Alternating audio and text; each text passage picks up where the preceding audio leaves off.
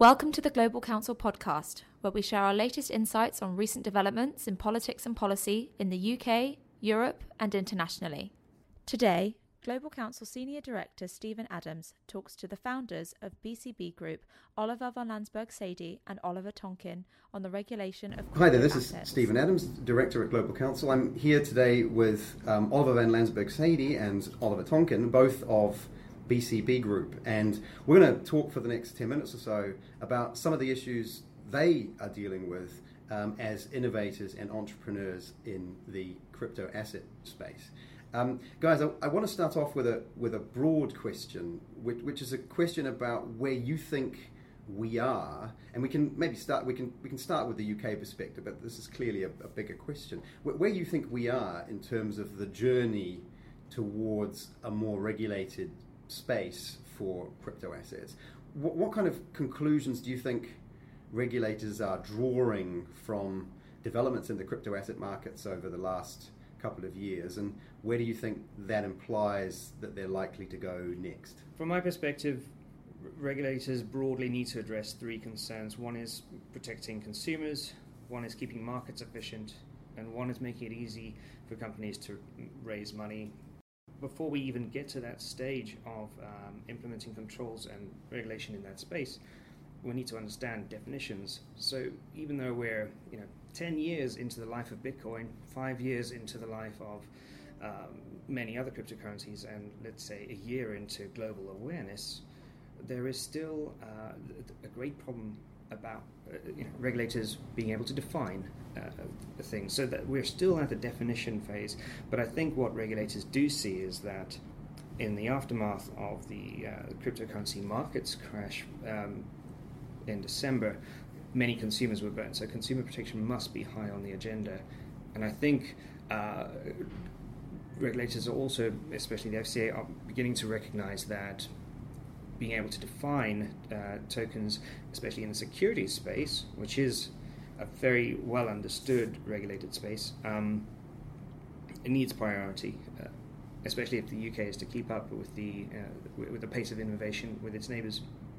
But presumably, when we talk about a taxonomy in this area, we're not talking about a single definition. I mean, it seems inevitable that when you think about the way in which crypto assets are used, we're going to be talking about multiple taxonomies. The question is going to be distributing various uses across them and determining essentially how each one of these uses is treated in regulatory terms. You've made a point about consumer protection. There's clearly going to be a question about the application of securities law and securities marketing rules, where a crypto asset token is being used as a security.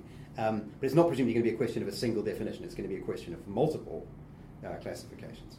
I think if you look at the jurisdictions where there's been the most amount of public thought, at least, on the point you just made, Switzerland is the one in terms of Europe that's probably made the most progress in terms of trying to define, classify various buckets, if you like, various taxonomies is a good word, in terms of subcategories of crypto assets. So what Swiss have done, they've created three.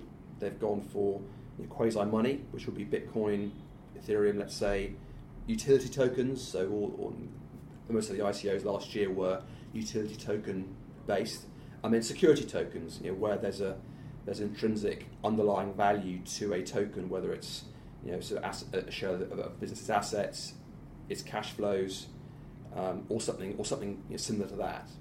And I think that's a helpful initial trinity of categories, I would say. Again, the Swiss have made it clear that there are some tokens which would have characteristics of more than one of those subcategories, and I think there's work still to do on that space. But I think that's quite a helpful initial bit of work. And where is the UK on that same taxonomic journey? I think they are behind. To be honest, there's been a few announcements from the FCA in the context of ICOs, and again to the other Oliver's point, they are concerned about consumer protection. I think if you look at a lot of the ICOs that were done 2017 were mainly utility token type offerings. was looking the other day at the market cap, coin market cap app, and I think of the majority of the ones that were done that were utility tokens, some of them have lost 99% of their value. So I mean, if you were a consumer and you put some money into an ICO in the next Uber of the blockchain or whatever, you're looking at quite a big loss, and I think they are concerned, and rightly so actually, that there is the potential for consumers, retail investors who get involved in that space because it was interesting and exciting and hot. If they bought and held, that's a big loss, and a lot of those tokens really should never have been made, and if they'd been a conventional offering of securities, they would never have got through. Yeah. So I think there is a fair concern actually about that space, and it probably does need regulation, or at least making the hurdles to entry a lot higher.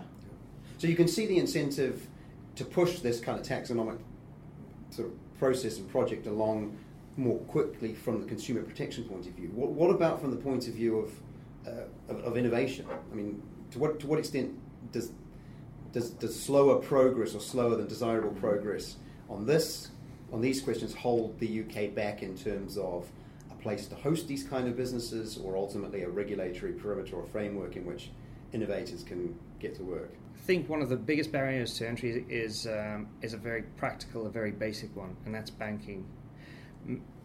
Companies like us, blockchain companies who are launching new technologies on ICO frameworks, anything that is vaguely cryptocurrency flavored is very much outside of most banks' policies. It's extremely difficult to move fiat cash. Therefore, it's extremely difficult to pay your staff and your operating expenses. And that is a result of the lack of clarity and definition from the FCA on what banks ought to be doing about companies like us. I think as soon as that language is clearer and more available, and banks feel more comfortable in expanding their risk appetite policies to include us, I think that's when we're going to see a major uptick in the innovation yield of companies like us in this country. We're being forced to bank abroad. We have some local banking, but it's limited, and it certainly doesn't allow for the kind of growth that any other fintech could enjoy in this country.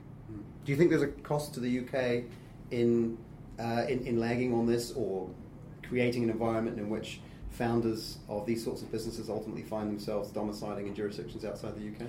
I would say yes.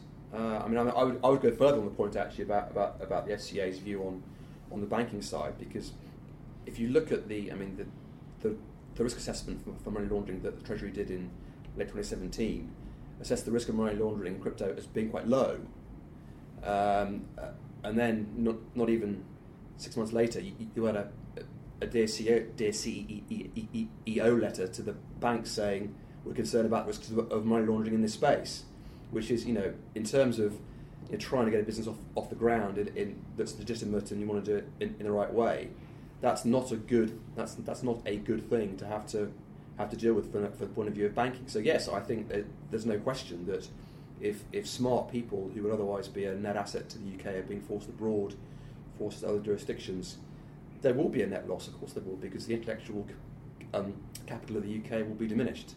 So it sounds like two clear challenges here. One is the challenge of defining the regulatory perimeter, defining the regulatory treatment of these sorts of instruments and assets. But you guys are flagging another very important point, which is that we need a clear and efficient and helpful framework for banking businesses like yours. Absolutely. I think the cost is probably quite easy to quantify. Sum up the net revenue across all companies that building and growing fast in this sector, multiplied by 0.2 or whatever it is for corporate tax, and that's the real loss. Yeah. There's a longer term loss too, though, isn't there? I mean, there's the economy of agglomeration of all these smart people in a space together. You're going to create interesting things. If you dissipate that, move it across jurisdictions, move it away, you will lose more than